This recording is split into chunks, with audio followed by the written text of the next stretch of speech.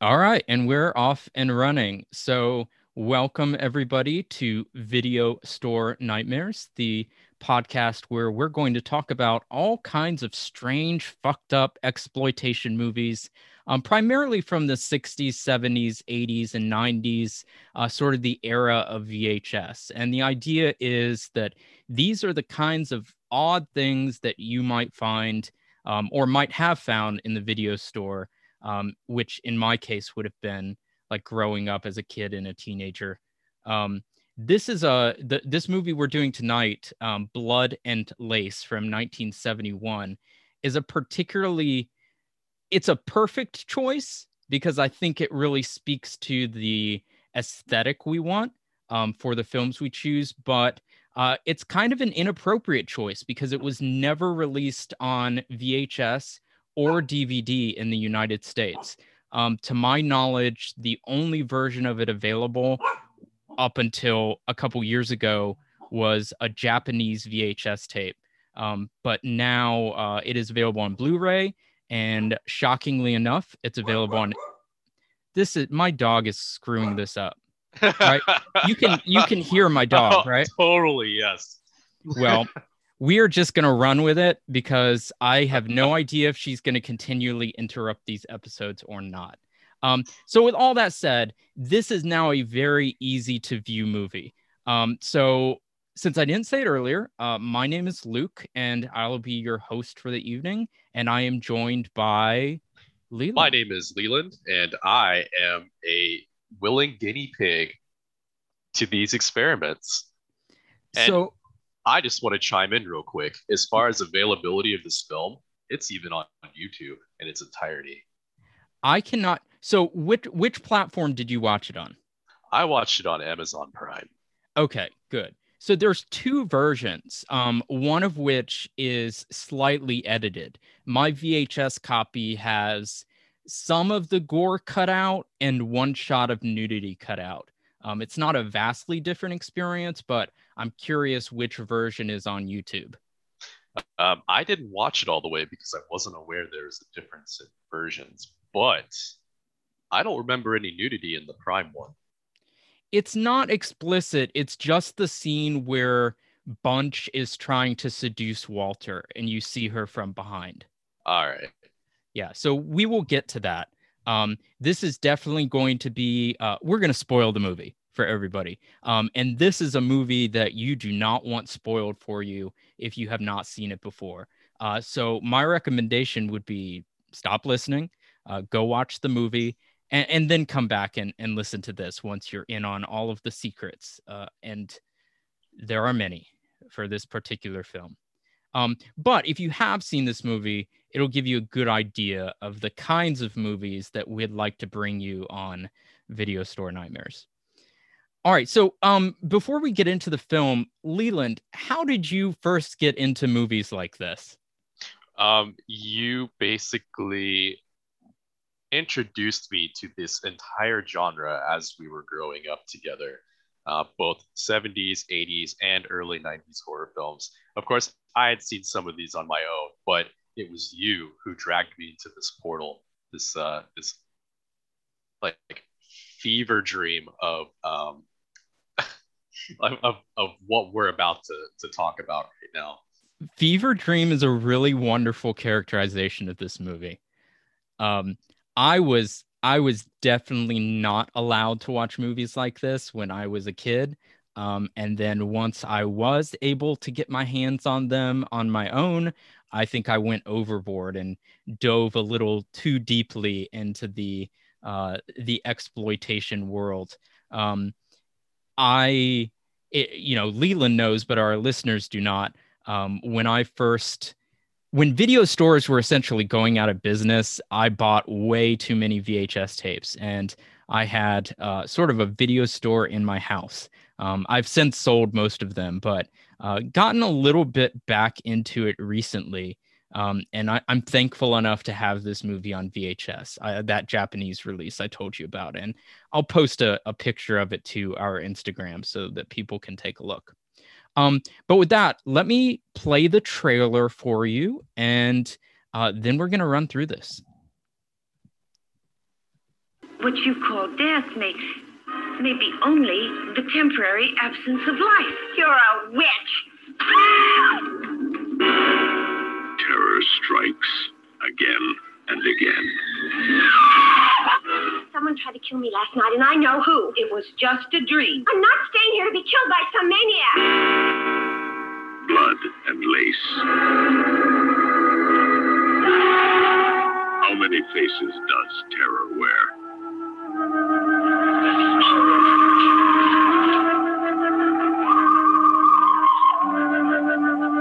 How many lives can one live? So you like him, huh? Nice and young? Don't worry, Walter. You and your little slut can have each other. I'm clearing out.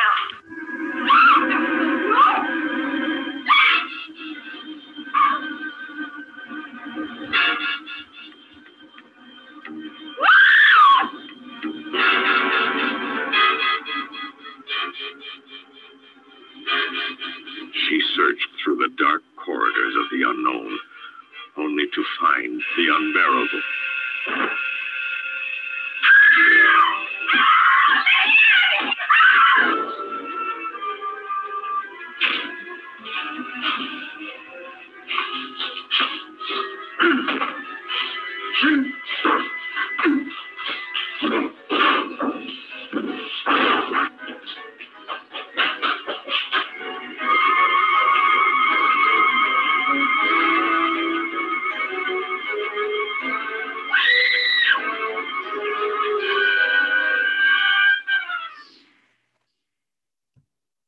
So I'm not sure if that's the original like Grindhouse trailer for the film or not.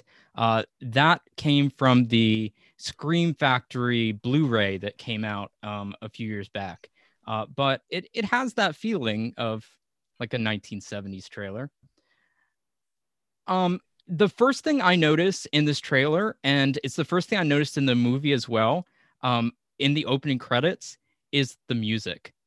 Leland, what did you think of the music in this movie? Really, I think this whole film used a lot of stock sound effects. This is very apparent during night scenes where it's very clear every scene shot at night in this movie is done during the day with a blue filter, because you have a lot of bald men in this film, and either it's the sun or the moon has gotten extremely close to the surface of the earth, because it is gleaming off everybody's head. And it's like, hey guys, it's nighttime, it's blue, and to prove it, here's some crickets. And it's the same cricket noise for every nighttime scene throughout the entire film. So I would not be surprised if the music was either lifted from other films or just taken from some sort of stock library. Yeah, it is, to my understanding, it's all old tracks off library records. That's why throughout this whole movie, you're either listening to like orchestral melodrama music or like 1950s sci-fi theremin music.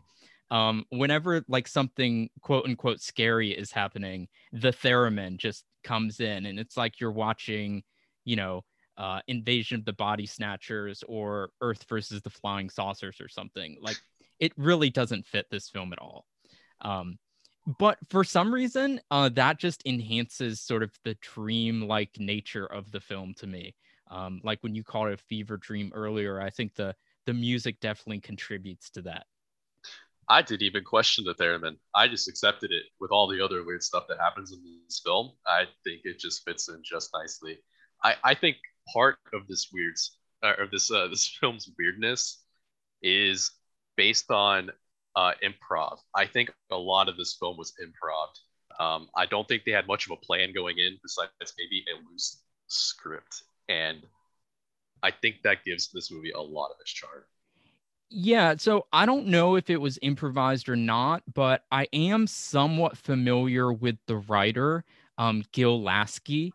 He wrote some other movies of similar tone like this around the same time.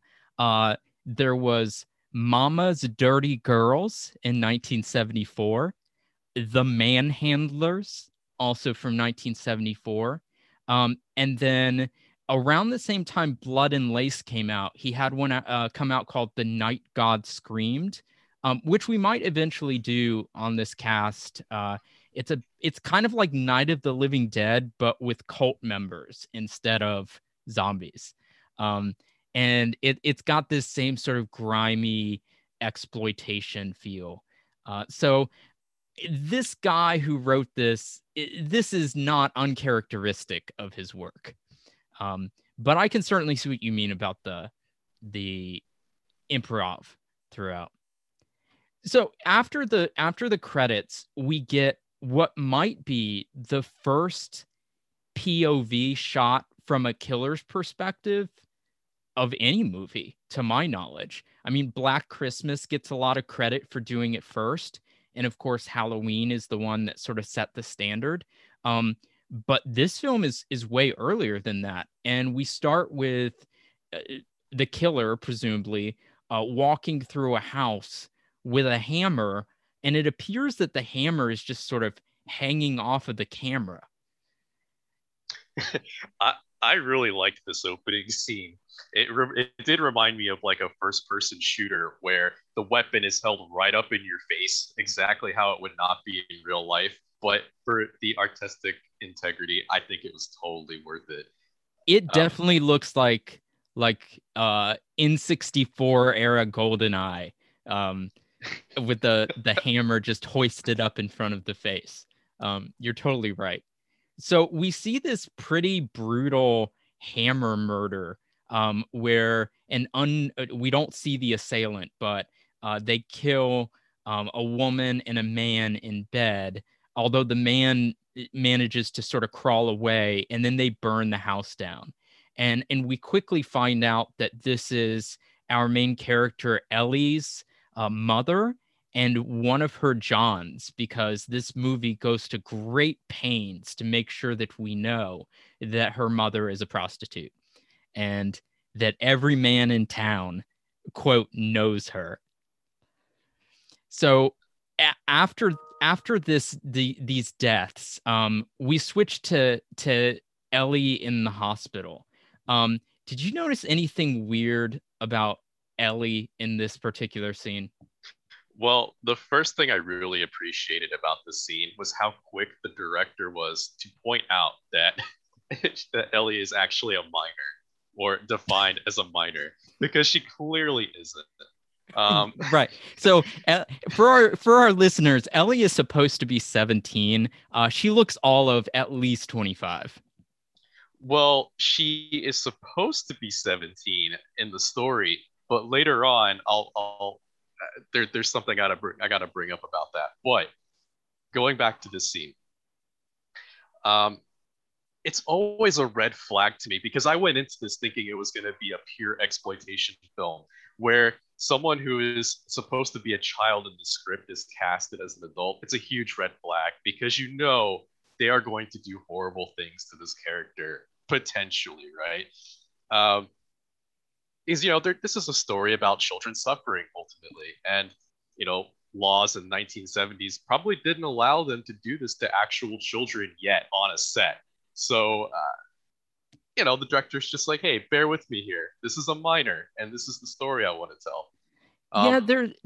There's surprisingly little exploitation here in the way of like showing her nude or showing her in sexual situations. But the subject matter of the film is certainly inappropriate for a child. And this is probably a good moment to point out that this film is kind of infamous for being the sickest PG rated film of all time.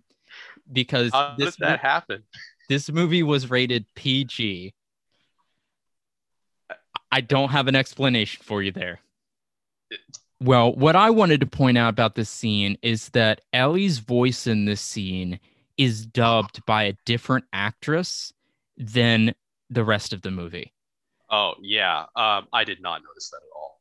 Yeah, I had never noticed it in my past viewings, but this time, because I had read going in that was the case, you can definitely tell. It's clear that whatever actress dubbed this scene is doing a fairly good imitation, but it's definitely a different voice. Hmm. But whoever dubs it, we get some really wonderful lines in this scene. The social worker that is talking to her is like absolutely heartless. And at some point he says, you know, really emphatically, Ellie, you're an orphan now. And she has this great comeback. She says, I was an orphan the day I was born. And then, of course, the movie makes pains to tell us that the social worker knew her mother. Yeah, not even subtly, just straight up.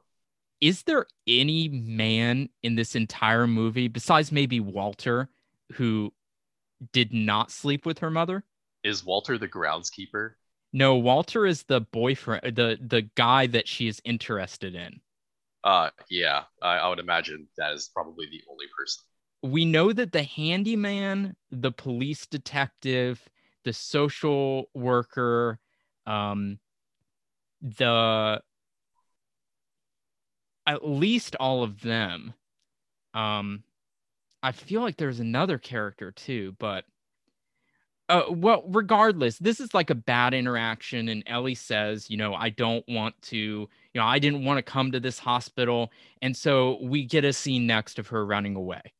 And she's chased by this strange man. We don't know who he is, but ultimately he catches up with her, and we find out that he is the detective that's been hired to look into her mother's killer. But he also already knows Ellie because he used to work at the movie theater. Yes, what a career change from Right. drama to law enforcement. And he's not a young guy. He's probably what, like mid-50s? Yeah, he's pushing like 55.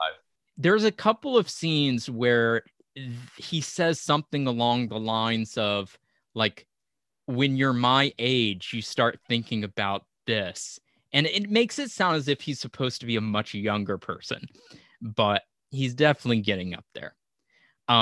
So they talk, and they establish that the killer of her mother must have seen her face and will probably be after her. And so he takes her back to the hospital, but he tells her, like, you need to not run away again because this killer could be coming after her.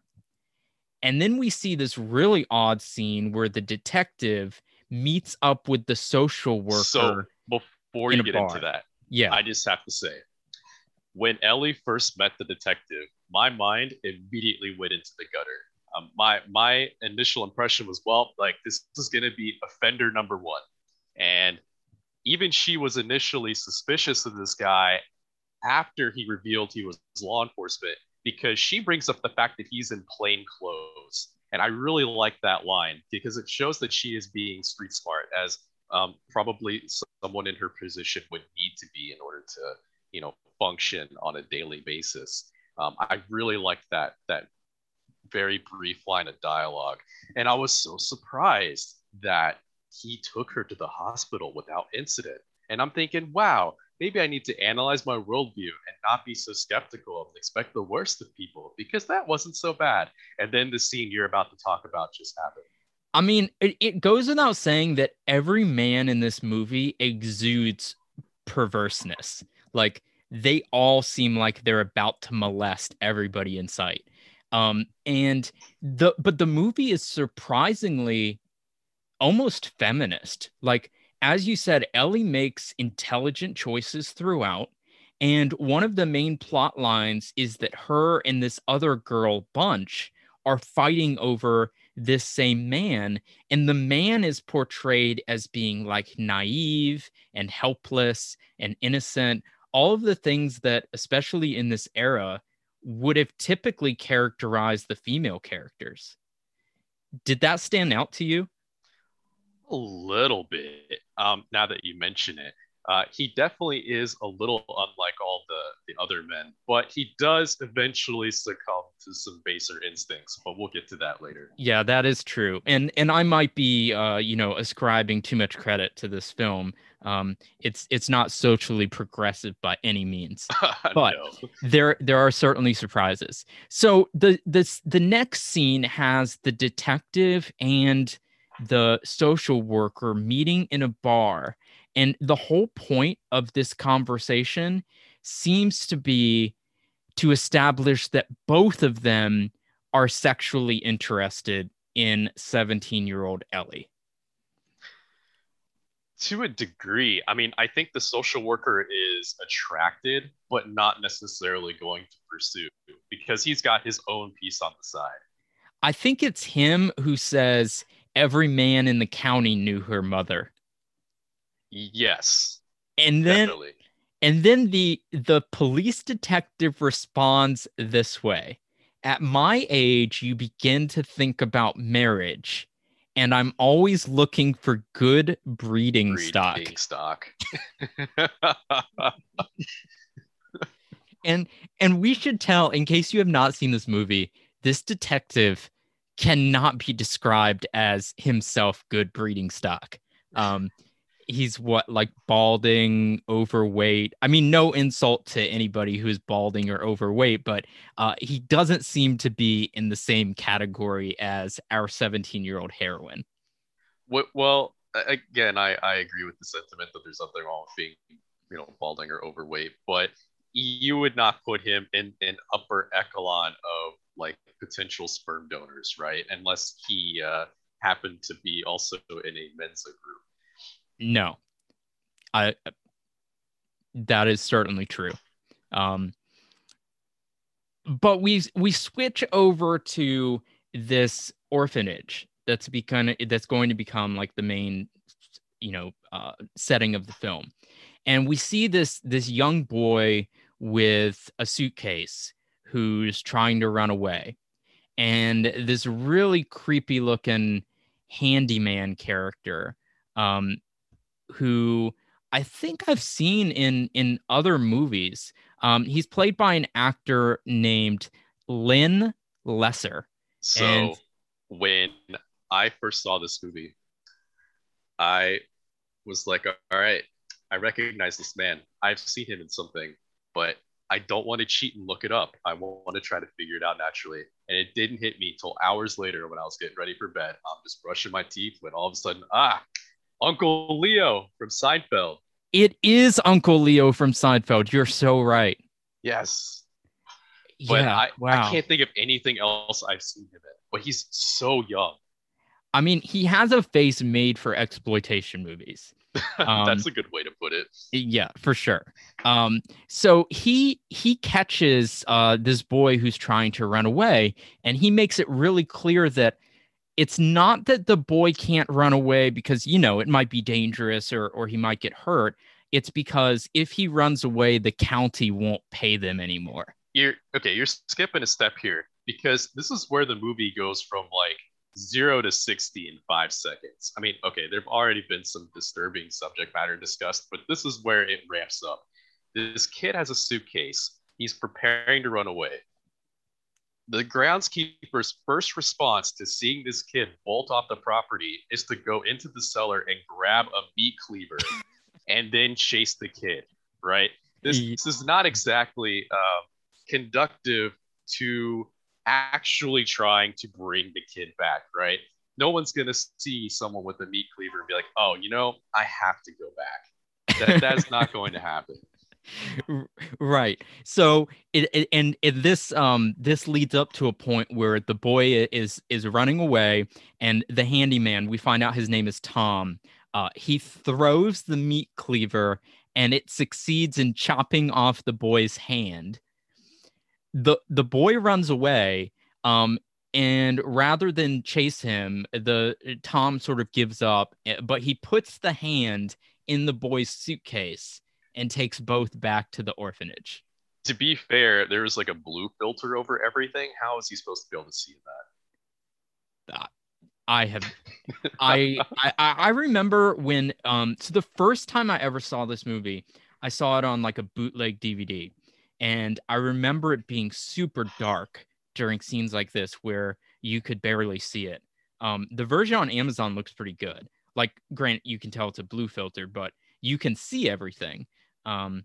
And we see that the boy who's running away is just sort of crouching in some bushes. But Tom gives up looking for him, and he goes back to the orphanage. And this is where we meet the owner of the orphanage, Mrs. Deer. While I'm thinking about it, Yeah. this kid also played by an adult? I don't know, but none of the kids look the age I think they're supposed to be. No, not at all. Well, some of them are actually portrayed by kids. You can tell which ones, or I should say by actual minors. And you can tell because they're the ones that don't have anything awful happen to them throughout the film. All right. That is true. Although, and I'm sure we will get to them eventually, I can think of some films that do some fairly awful things to children. Oh, yes, of course. but Mrs. Deer is played by Gloria Graham, who is probably our only like really accomplished actress in the cast. She was kind of a big deal in the 50s. And this movie, I think, was kind of her attempt at a comeback. And she was in several of these sort of poor exploitation movies. But I think she outacts everybody in the cast. Like, I love watching her.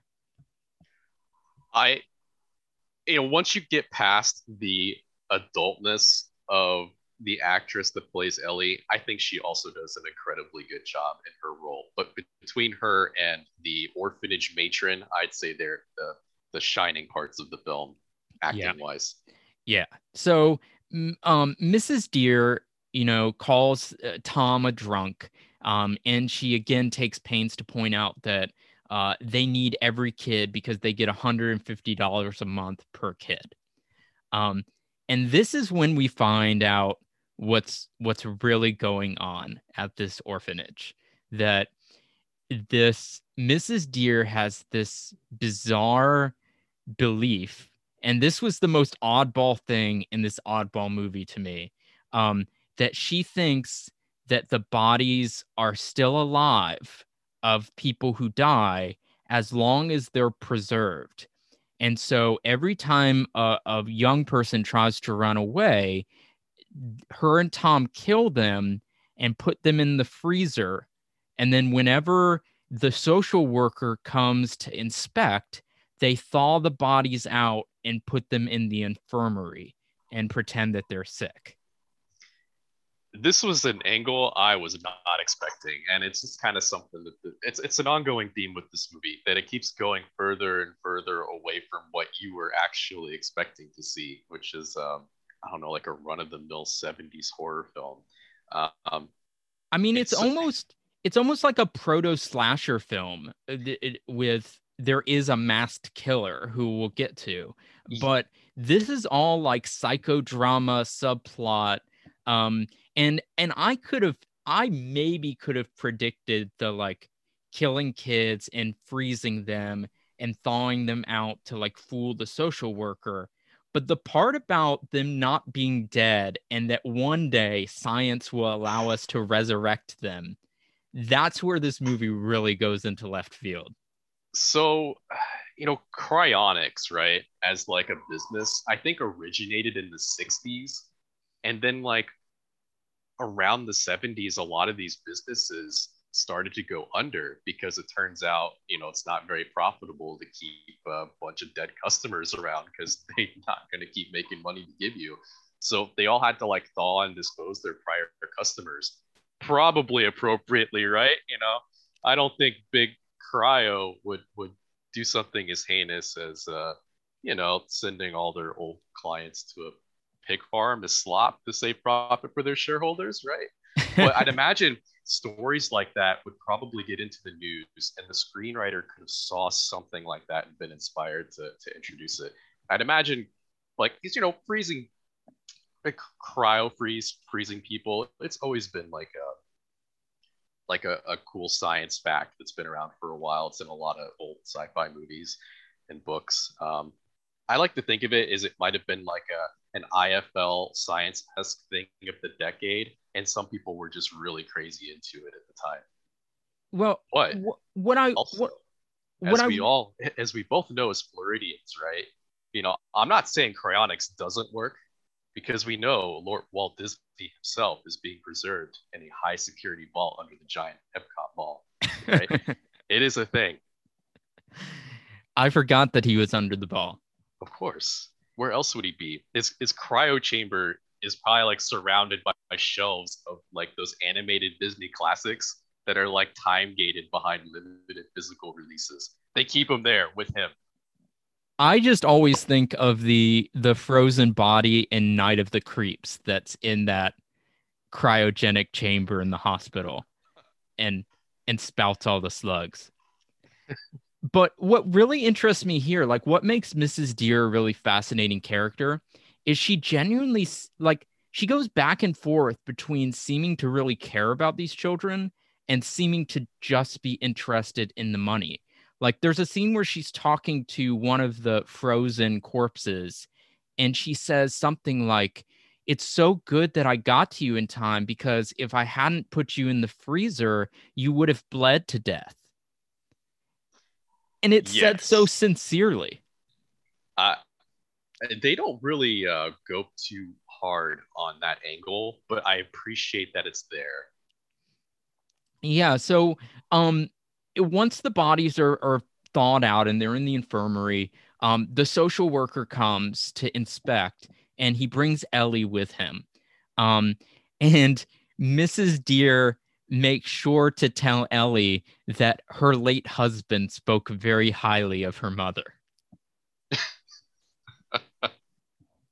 So even the men who are not on screen are implicated in her mother's business activities. So absolute legend.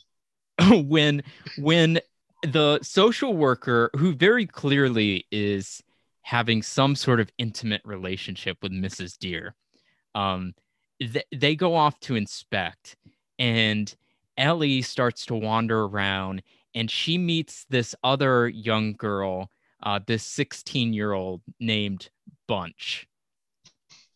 Have you ever heard this name before? Not for a person, no. It sounds like something you would name a rabbit. I actually really like the name.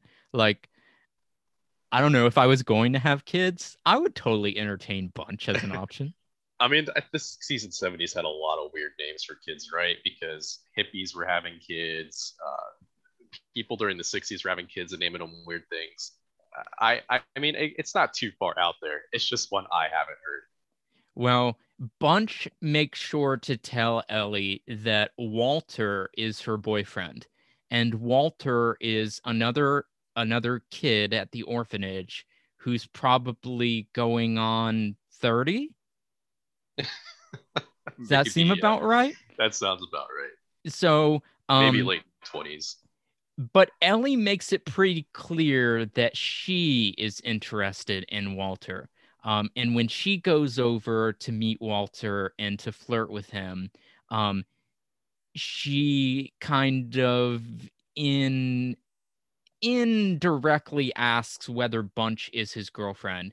And he says that Bunch is just a cute kid. And so we know at this point that Bunch is kind of overstating their relationship. Mm-hmm.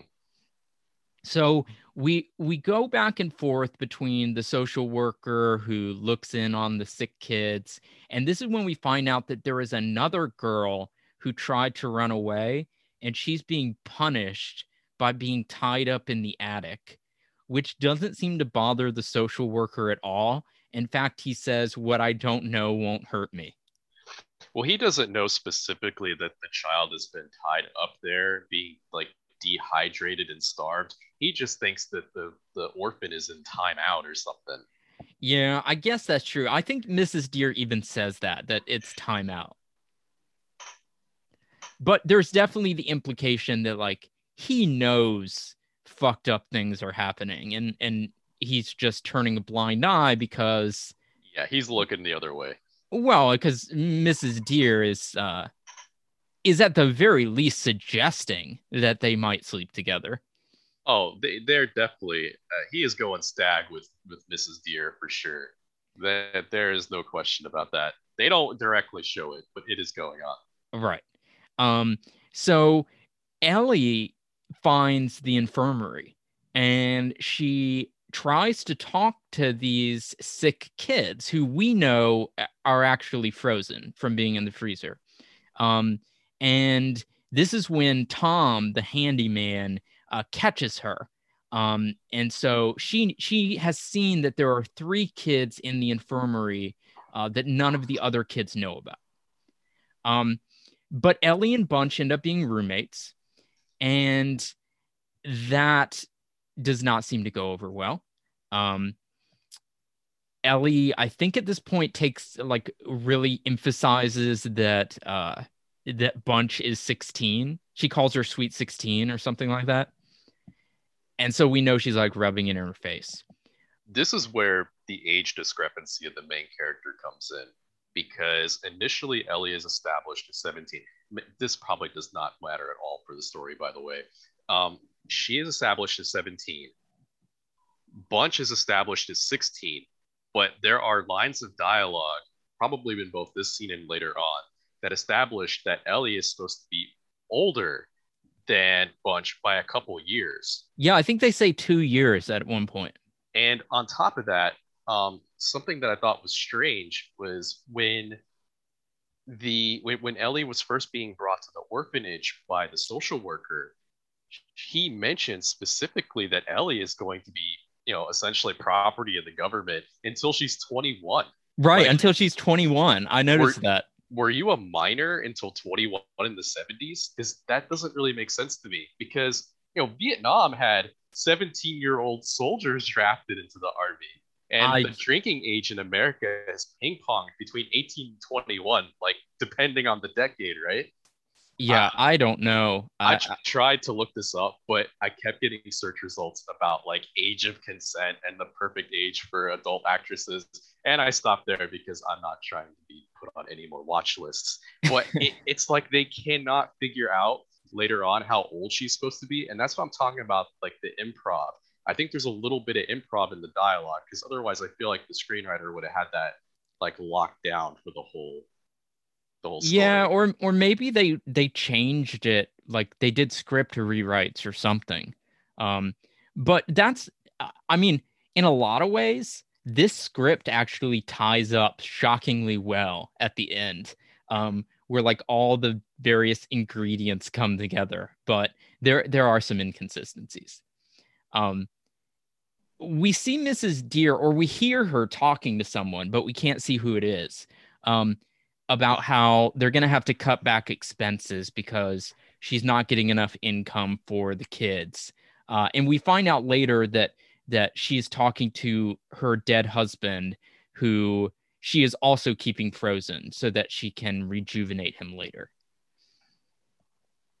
And so she talks to him for a while, and then we go to a dinner scene, and it's clear that these kids aren't getting enough to eat because one kid is trying to sneak a roll, a bread roll, into his shirt, and Mrs. Deer catches him. And this is where you see just how extreme she is in dealing with these children, because she slaps him across the face. And then she says that tomorrow he'll get no food at all. Yes, the tyranny starts to show through the thin facade of a benevolent orphanage rulership, right?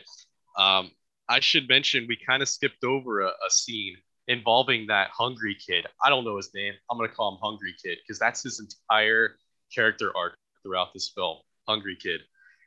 When the groundskeeper is moving bodies from the freezer to the beds and back, he runs into this kid who is trying to sneak into the kitchen to get food. And the groundskeeper's first response was a death threat to the kid. It wasn't even a hello. Right. He said, if you don't go back to bed, you'll never eat again. All right. Sorry, yeah. I just had to bring that up.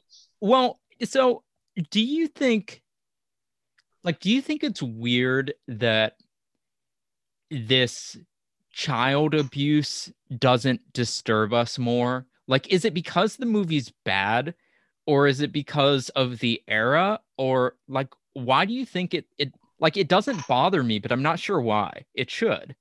Well, I mean, part of why it doesn't bother us is because as zillennials or millennials, whatever you want to call us, we are traumatized on a day-to-day basis. So we're kind of used to this stuff, right? Like we live in a an uncertain world full of endless war and mass shootings, and everyone's depressed. So on one hand, this is like whatever for us, right? But on the other hand, we know it's a movie, we know it's fake, and it's not exactly being portrayed as like hyper realistic, right? It's a 70s film that's not trying to be ultra sad and gritty realistic like something that would be made today, or say like The Wire to a degree. Like Yeah, I we mean, know. Now, does this happen? Do social workers exploit children, like collect children for paychecks? Yeah, absolutely. Like $150 in the 70s was like 900 back then, something like that.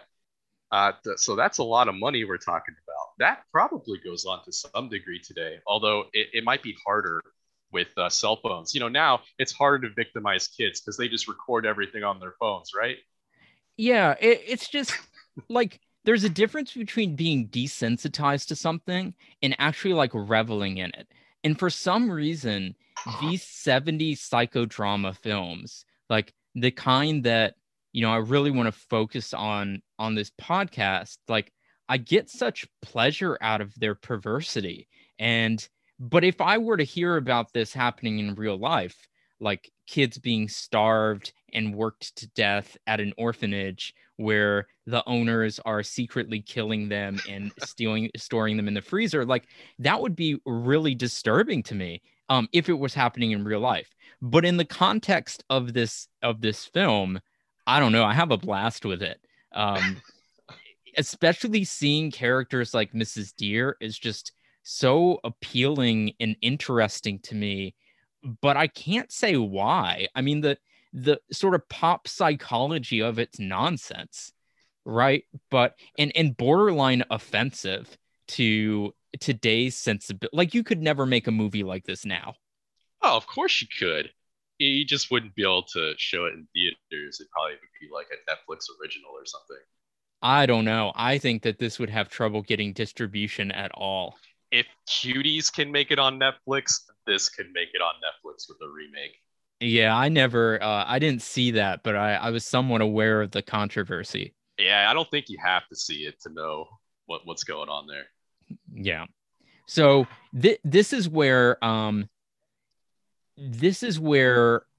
things start to get even more twisted.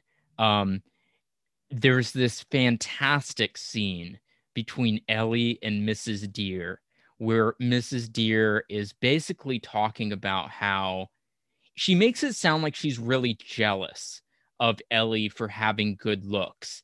Although we find out later that she's not jealous. She just wants to preserve all of the children to be resurrected later with their youth intact.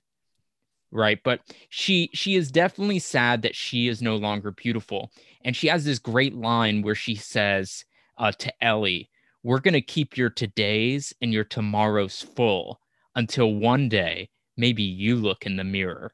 And she's talking about when she first looked in the mirror and realized she was old. And it's just like it's such a well acted, as ridiculous as the line is, it's that beautiful melodrama acting that I don't know, this actress can pull off really well. This movie did not deserve a scene of that caliber. I I don't know. I think I it's one of the standout scenes in the film to me. Um, but it might be eclipsed by the next one. Well, no, I'm jumping ahead.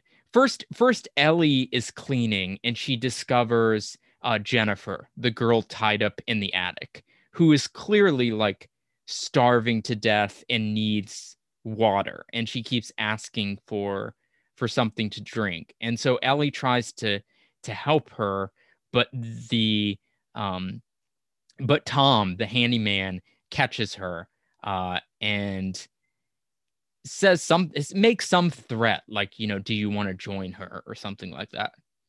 But there's a scene later that I was thinking about where Mrs. Deer brings Jennifer a glass of water, and she's holding it in front of her saying like, oh, it's so cool and clean and crisp. But then she drinks it in front of her and doesn't let her have any. I know you're saying that maybe Mrs. Deer is just trying to preserve the youth of these children, but I think she's way more vindictive than that. I think it. I think she's ultimately jealous that her husband cheated on her with Ellie's prostitute mom, the legend, and there are some deep seated psychological issues arising from that are then acted out on all of these young, beautiful women that she sees as a threat to her happiness. I hadn't even made that connection, but I think you're right that Ellie's mom is like really at the center of all of this in a way that I hadn't thought about before. Oh, for sure. Her screen time in the film is maybe 40 seconds, but she is throughout the entire film. Yeah, it's about the same time that the detective comes to the orphanage and has a scene where he talks with Tom. And it seems to be like a back and forth over who's the biggest pervert and like who likes Ellie more. But of course, we established during this scene that Tom has also been with Ellie's mother. Yeah, but it was mentioned that the mom wasn't really his type, right? So right, yeah, it might have been it might have been insinuated that maybe he hadn't been with his mom because maybe she wasn't young enough. Possibly? I thought that was the social worker who said that she wasn't his type. Oh no, it was definitely the handyman Tom. Well, Tom is definitely interested in Ellie, and so is the detective. Everyone's interested in Ellie. Yeah, they make that very clear. Yes. You just don't let prime breeding stock like that go, right? Right. Right. But this scene, I just had to point out, Mrs. Deer's lapels, the collar of her like blazer are wider than her shoulders. These are the widest lapels I have ever seen. I did not pay attention to that at all. Man, you guys see it to believe it. Like 70s movies are full of giant lapels, but these might set a record. So I have the YouTube video pulled up, and I'm going through for some lapels right now. Okay, so she has that she has like a white shirt or something, right? With yeah, it's like a white blouse. Yes. Okay, so I'm watching the attic scene right now where she's taunting the attic girl with the water. And right. I see what you're talking about now. Yes, now that you mention it, that is all I see. Yeah, it's very hard to not see it. Maybe it takes two viewings of the film. That's really just a testament to her acting, though, that it was so good and so engrossing that I did not notice those lapels until you said something. That is the testament of a good actress, that she can outact her lapels. So we see Ellie and Walter, this is the boy she likes, kiss. And she tells him that she's going to run away to find her father. And we get more psychoanalysis here than I think a scene like this warrants, where she says that each person is made up of, half of each parent, and that there has to be a better half in her than her mother. And that's why she wants to find her father. And so the movie really builds us up to think that whoever her father is, he has to be responsible for all the good in her, because it definitely didn't come from her mother. I think we're missing a scene here where Ellie goes into the attic and gets attacked by the handyman. Oh, no, that's coming up. That's coming Okay. up. Yeah. So, because the handyman, Tom, offers Ellie a bargain, and he says that he'll help her escape if she comes and talks with him in the cellar.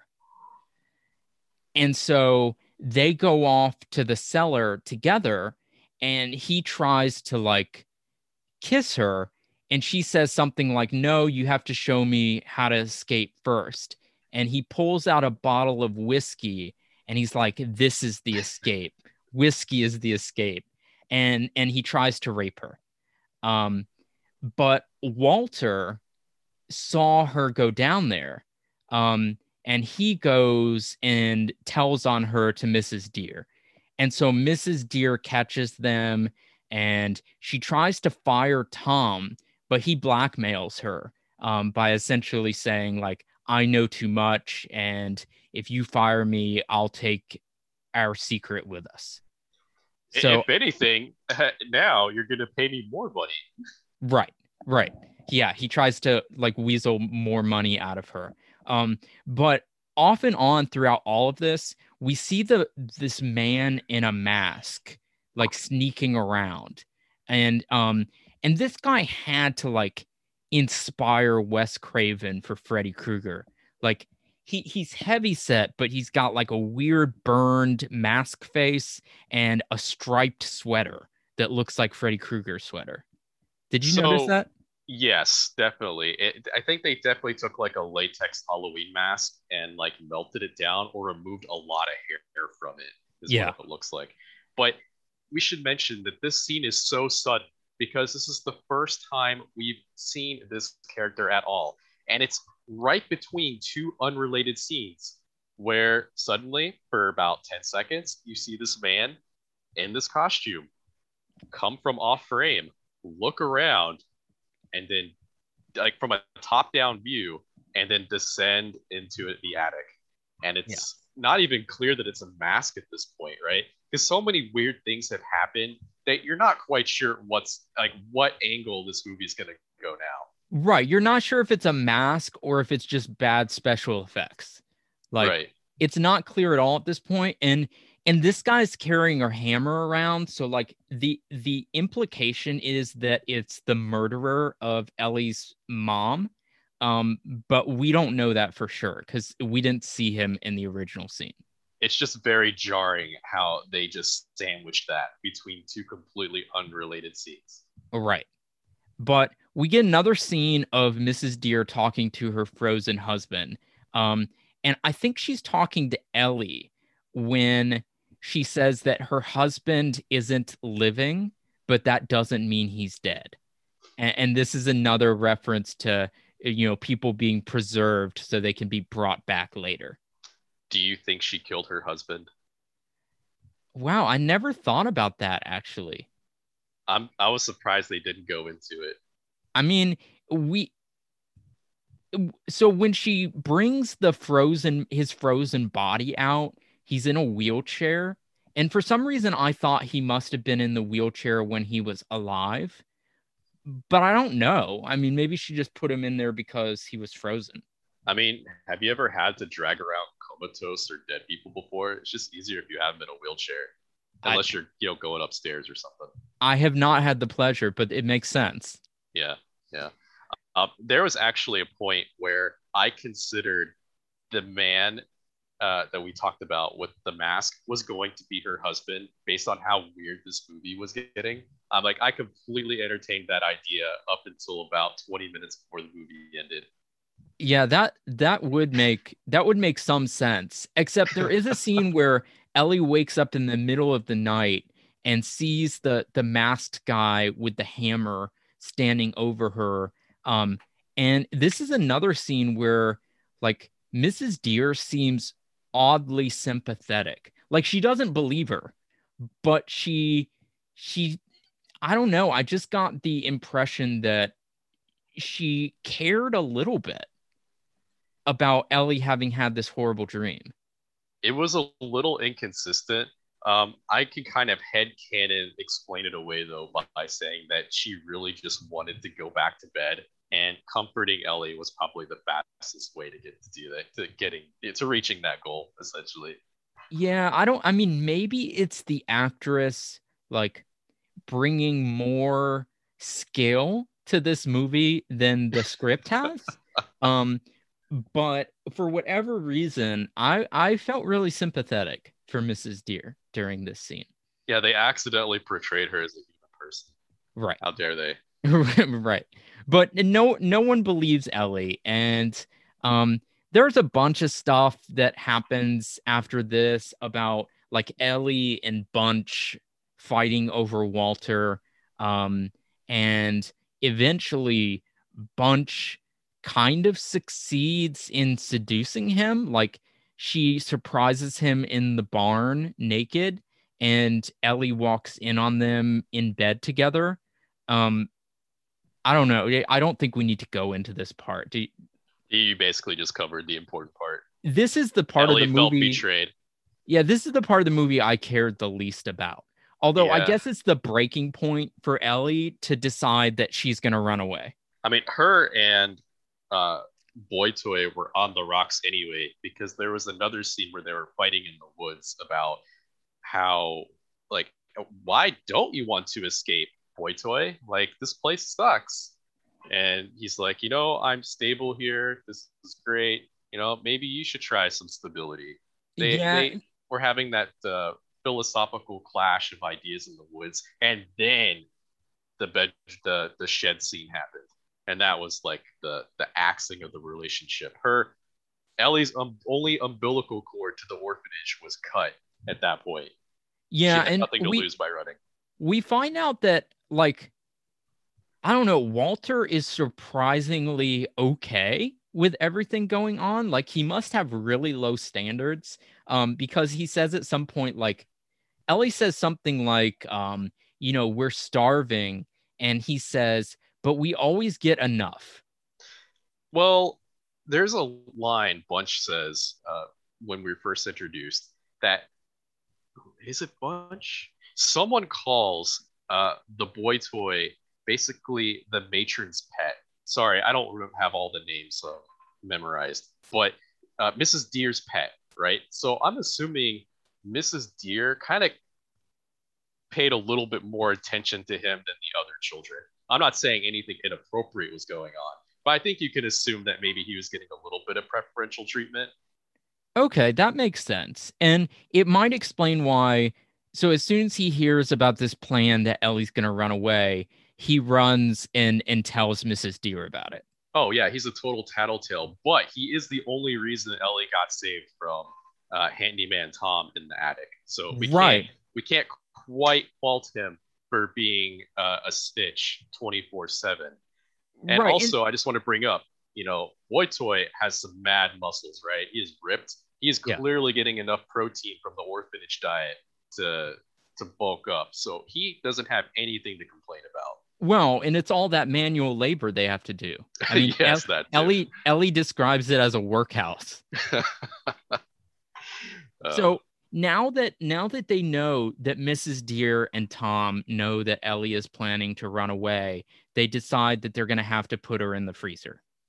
And when she's trying to pack a suitcase really quickly, and this is when she discovers the boy from the beginning, his hand is still in the suitcase. And so this is the last straw that she definitely tries to run away. But the movie really gets chaotic at this point. So she's trying to run away.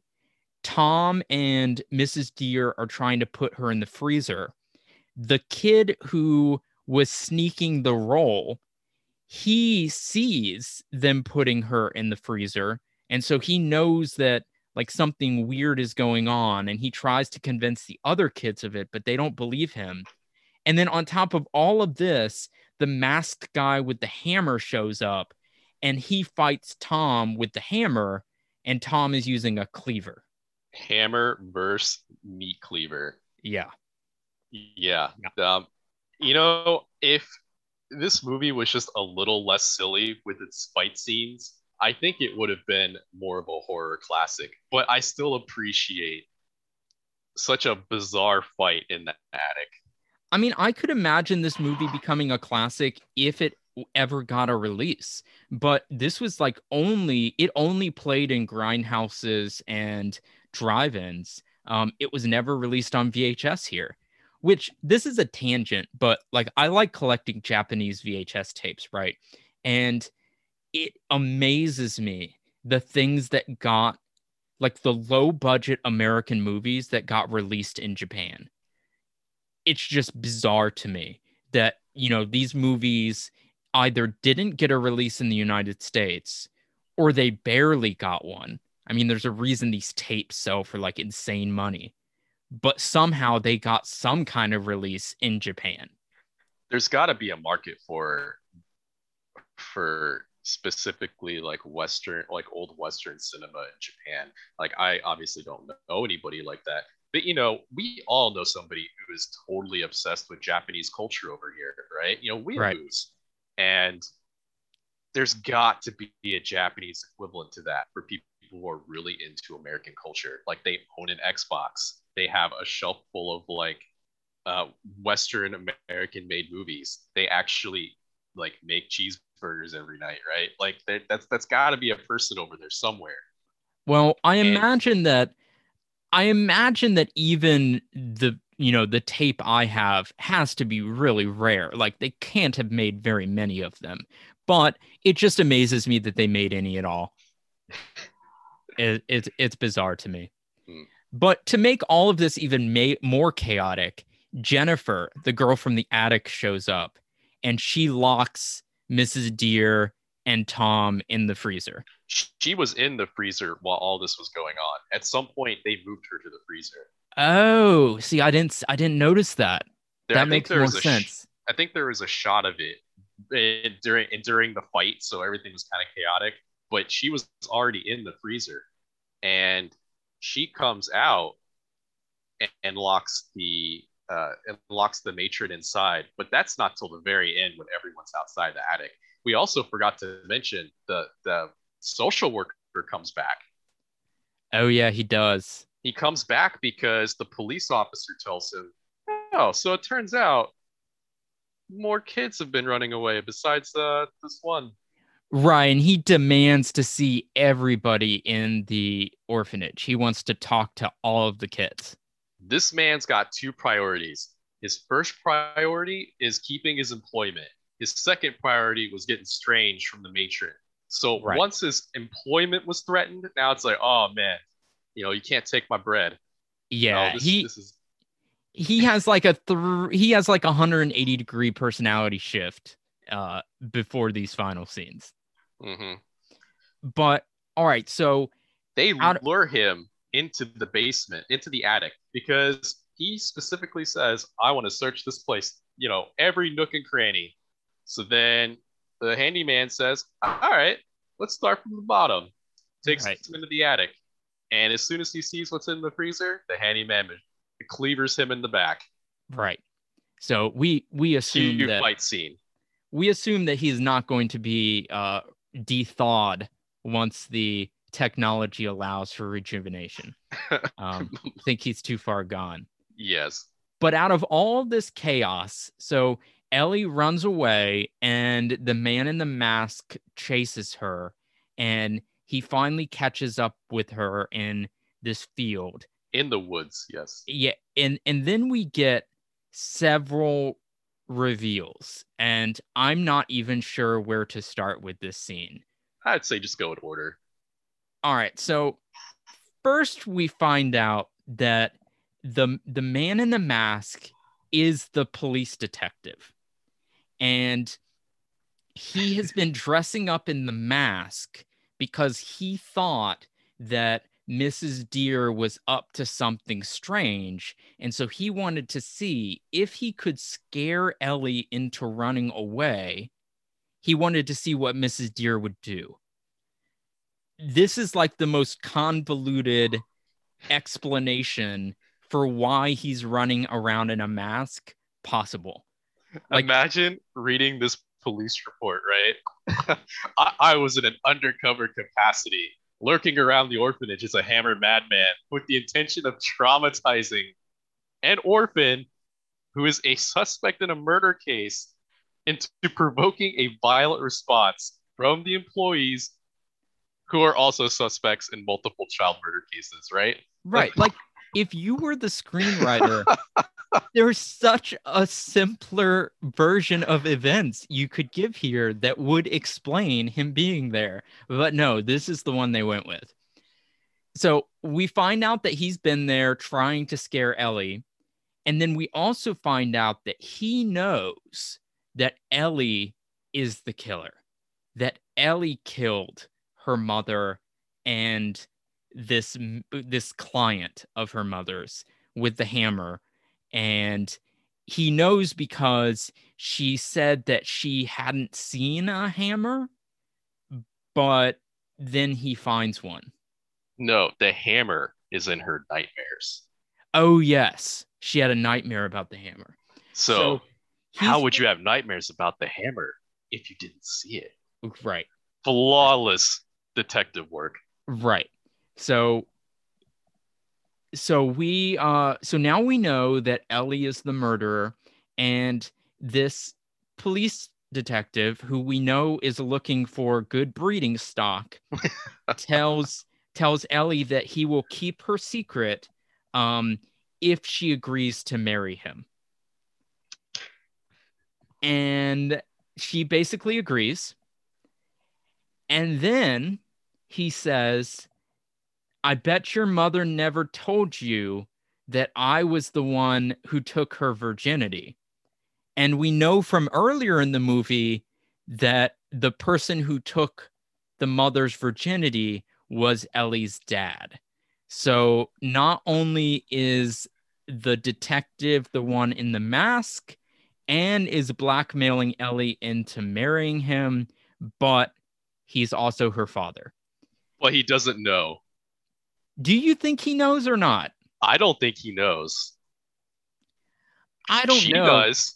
Yeah, she does, because she laughs hysterically. Like, yeah, the movie ends with like insane laughter into a zoom out into credits. It's very 70s, and I love it.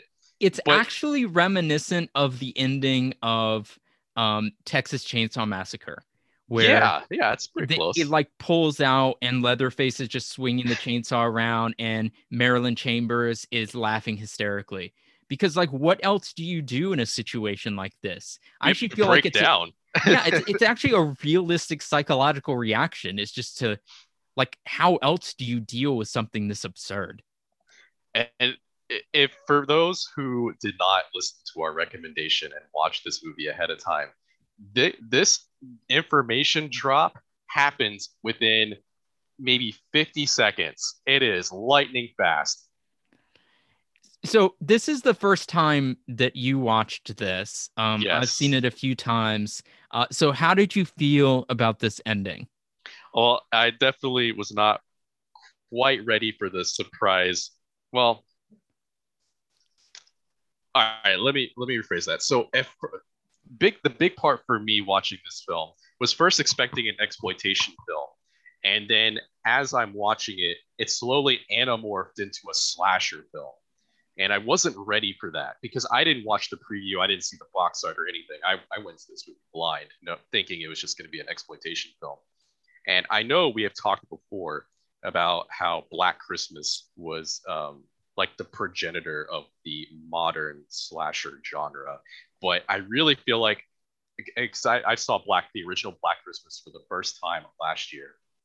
But I really feel like this movie is probably more of an originator of the slasher genre than Black Christmas. I feel like this movie did most of that stuff first. That's just my initial reaction to this film. That's assuming that anybody saw this movie.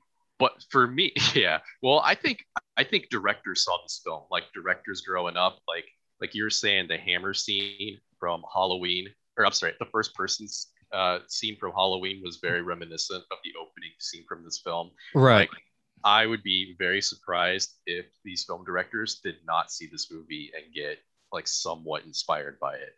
I'd be very surprised. But go on a little off track here. So the big thing for me watching this film was trying to figure out who the guy with the hammer was.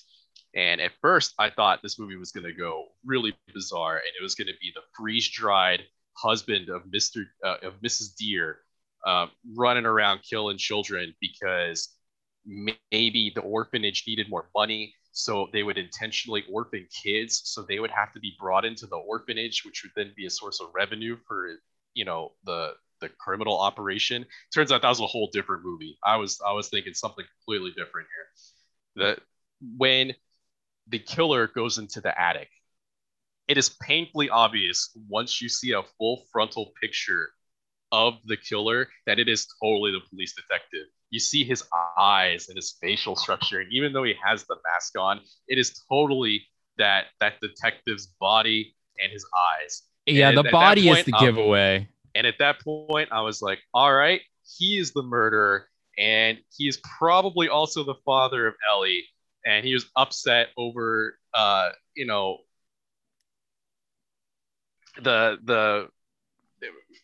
the bad parenting of the mom or something like that. But I in that moment, I was distracted by Meat Cleaver versus Hammer. I wasn't thinking about how how the detective was attracted to Ellie. Like, that didn't function for me until after they got into the field and it was revealed that Ellie was the killer. I got blindsided. I wasn't ready for that. And then everything fell into place almost right away. Still, though, the big lead up moment was, it was still amazing for me. I think that movie had a great ending, even though it's very convoluted. The whole movie is very, man, I guess convoluted is a word for it, but I think this movie has a certain charm that I was not expecting when I walked into it. Like, this might be a good moment to point out the director. His name's Philip Gilbert, and this is the only movie he ever directed. And it's not necessarily well directed, but for how convoluted the story is, it's always clear what's happening. Like, I was never confused or lost. Yeah, I thought this movie was very competently directed, and I was very surprised to also see the director not have anything to his name except for being extras in 2 other random films. I think one of them was Superman 3. He was a newsreader. Like, oh, I did not see that. Yeah, that was the only other thing I recognized him in. The other was just some extra in another film I hadn't seen. But yeah, I'm surprised this guy wasn't given another director's chair for another film, even another low budget horror film. Maybe because this film probably was really notorious when it came out in the drive-through circuit, because again, it was rated PG for some reason. I'm sure that upset a lot of parents who might have accidentally taken their kids to it. That seems like the kind of thing 70s media would get upset about. I can't imagine any parents taking their kids to the type of theater or drive-in that this would be playing in. But, and it's worth pointing out that at the time, there wasn't a PG-13 rating, but this should clearly be R. Yes, definitely. There's a lot of child abuse. People get murdered. There's there are limbs severed from people, preserved bodies, implied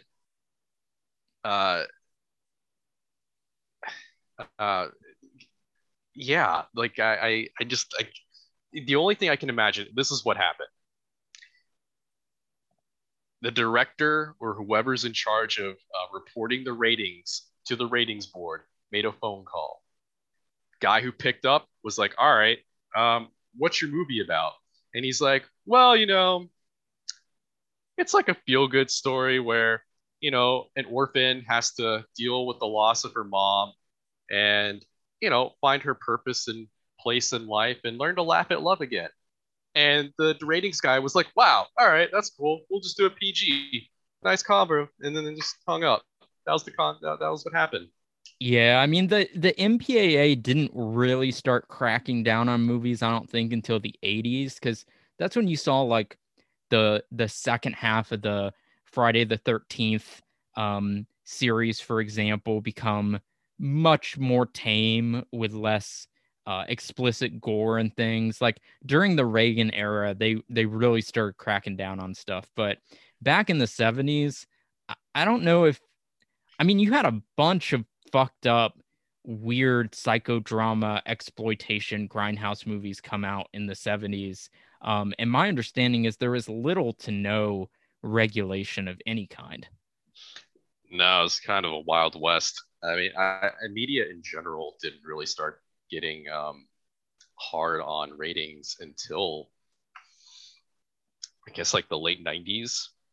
Like video games were the same way. Like, anybody could get anything up until M-rated games became a thing in I think it was the late 90s, it might be the early 2000s, where games like Grand Theft Auto, Mortal Kombats were coming out, lots of blood, lots of gore.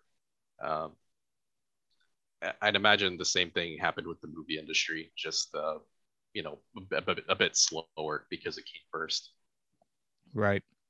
So we're at about an hour. I think we should start to wrap this up. Why don't you give like your final thoughts and rate this film out of 4? All right. Well,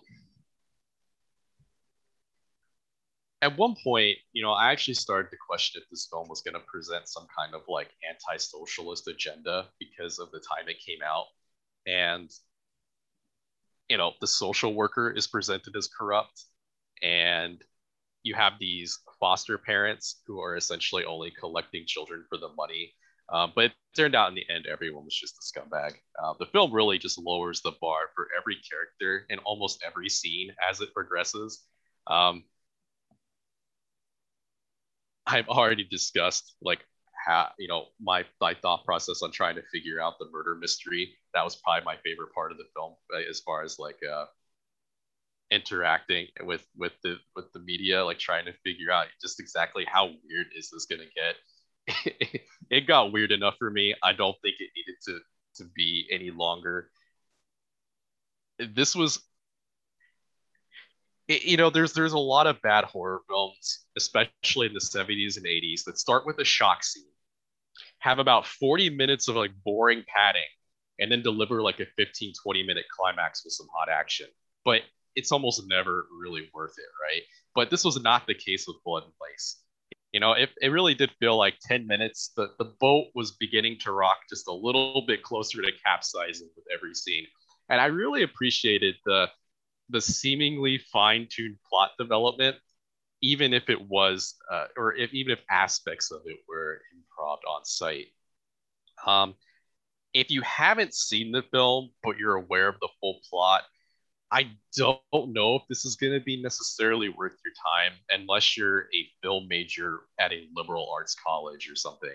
Like you're trying to chronicle the potential history of horror films. But if you have not seen this movie, you're going in blind. I think it's a blast. It was a lot better than I was expecting. Again, I was expecting an exploitation film. It ended up being a slasher film that was really fun. I'm going to rate this 3 stars. All right. So 3 stars from Leland. I love this movie. And as I said earlier, I really can't say why.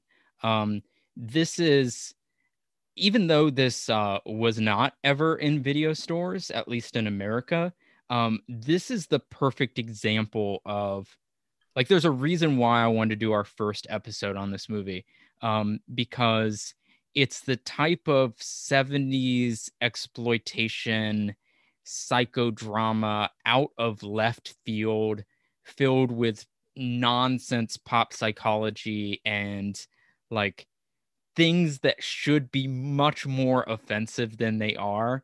And I don't know why I have this affinity for movies like this, but I do. I think the acting of Mrs. Deer elevates the whole movie, and it gives her character weird, conflicting motivations. there's little things this movie does that it definitely didn't need to do, but it adds so much. Like the constant reminder that Ellie's mother was a prostitute.